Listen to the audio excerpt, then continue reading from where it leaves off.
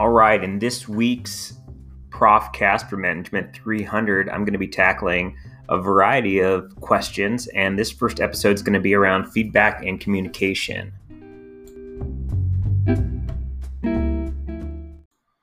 So we'll kick it off with our first question, and the person gives us a little bit of context. They say, I think that I could be very biased sometimes when it comes to coworkers, that I feel like since I see them every day, I have a certain standard for them.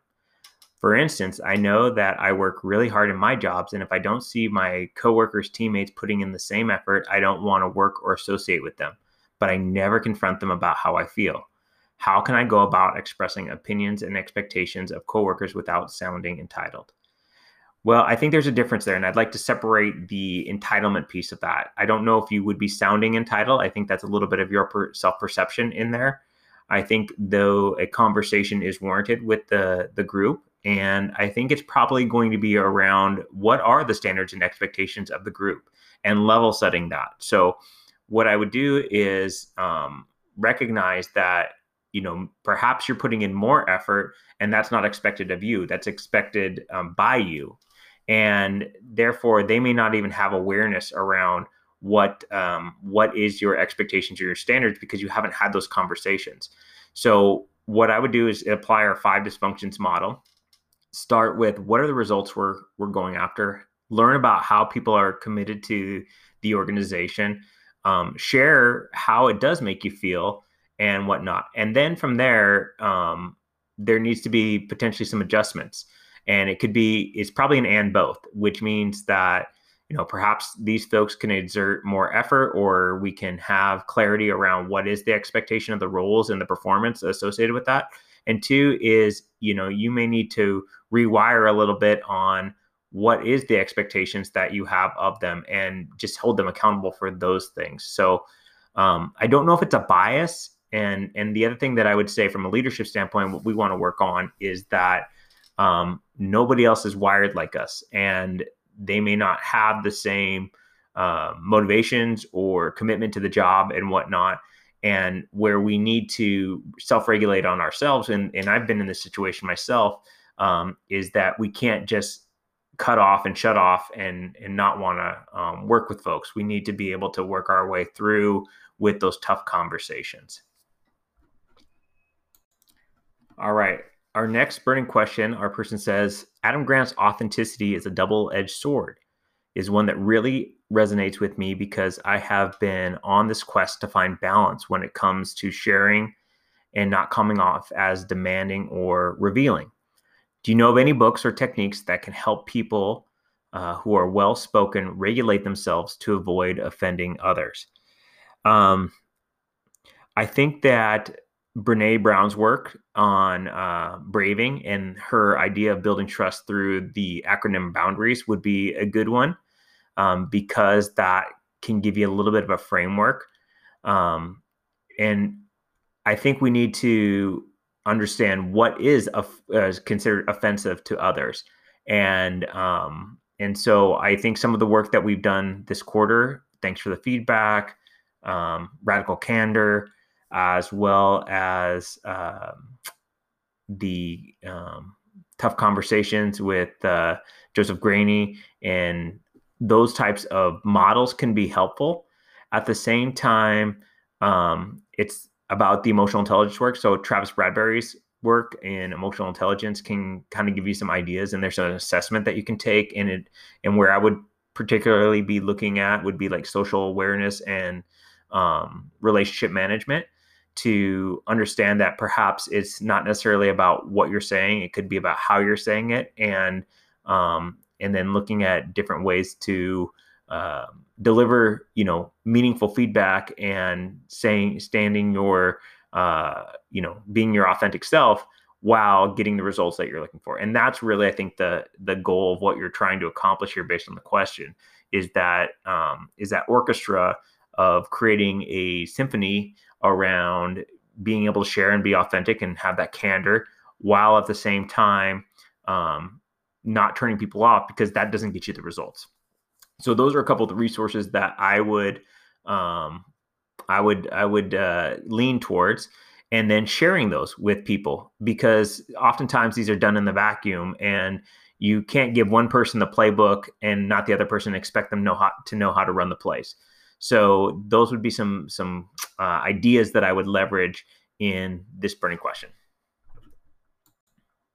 So then the next one around feedback and communication is our colleague asks, my question this week is, how can I stay aware of the way I approach the associates I lead with tasks or requests? I don't want them to see me as someone who simply orders them around. I don't see myself as doing that right now, but I don't know how they truly feel. I want to make sure I never get to the point if I'm not ready. I think there's a great piece of vulnerability in that last part of your statement. And that's one of the things I would talk to them about. I would share exactly this statement that you made, that you don't want to see, you don't want them to see you as someone who simply orders them around. And right now you don't see yourself as that, but you want to know, is that their perception of you? And so I think that's a conversation. Now, the second part of this is around role clarity and accountability and expectations, and what is it that the group or the people that you're leading are trying to accomplish. And that could be the bigger kind of store goals or company goals. They could be the shift goals. They could be the daily goals. They could be just a quick huddle on, okay, here's what we're going to do today. And then a secret little phrase, a great one, is using the phrase, how might we?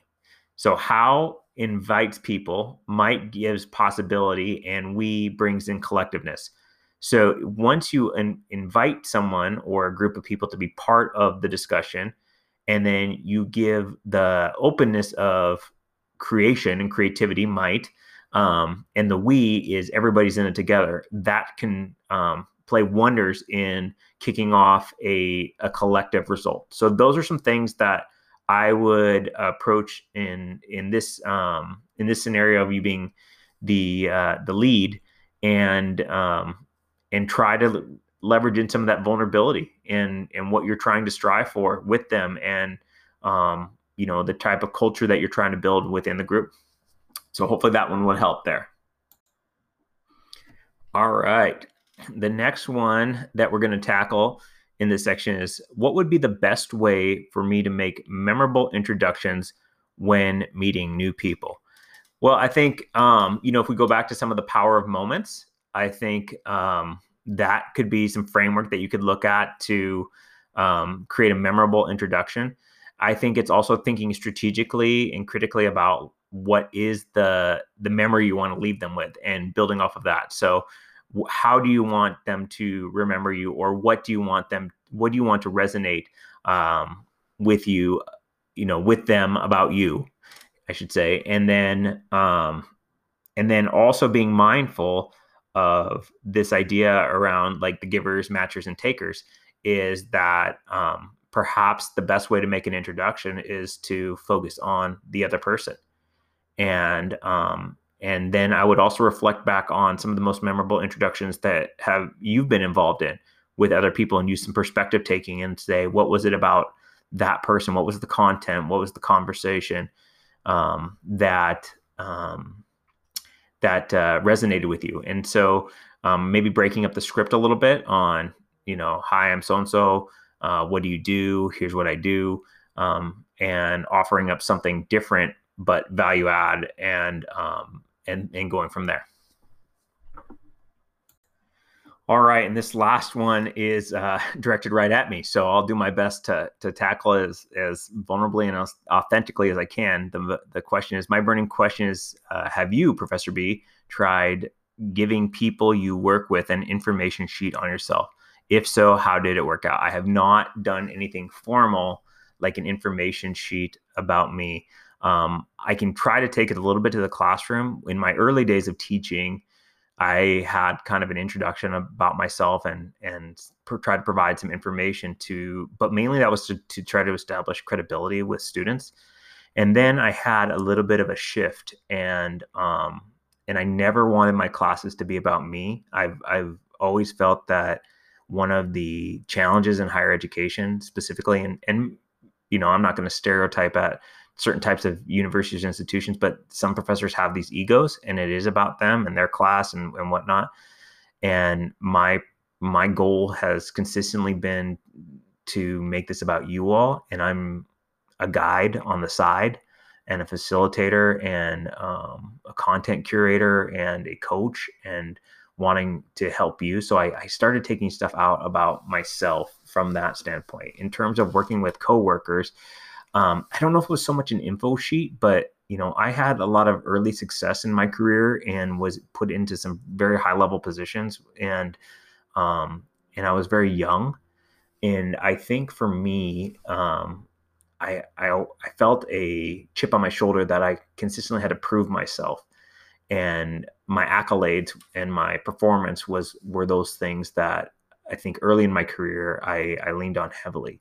Now, some of the work that as our team has been created with Professor Gus coming on board and Ms. Mary Butcher coming on board and Professor Harris and I reorienting the dynamic in our department and the culture shift that we've been doing. What we did do was, and it's not so much an information sheet, but we spent a lot of time, specifically over the summer and some of the time this fall, really getting to know each other as people and having some good vulnerable conversations about each other. And I think, so it's not so much an information sheet, but it is spending the time to cultivate that trust and start to get that vulnerability and continuing to work on that. So, and how is that working out? I think we're in a really, really good place in terms of where the team is set up for success and to go. I think in our classrooms, we're working towards that with vulnerability. I think we're continuing to learn.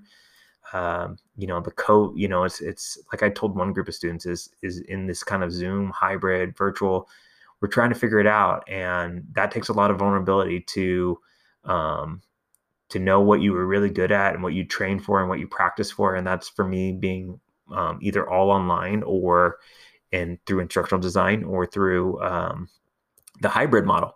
And I love being in the hybrid model. And now this, all online bachelor's level as well as virtual hybrid bachelor's level, it's been a challenge and it's a learning experience. But I think it goes back to knowing and sharing and leaving the door open for conversation to get better. So that's a little bit of a tangent, but hopefully that will give you some insights.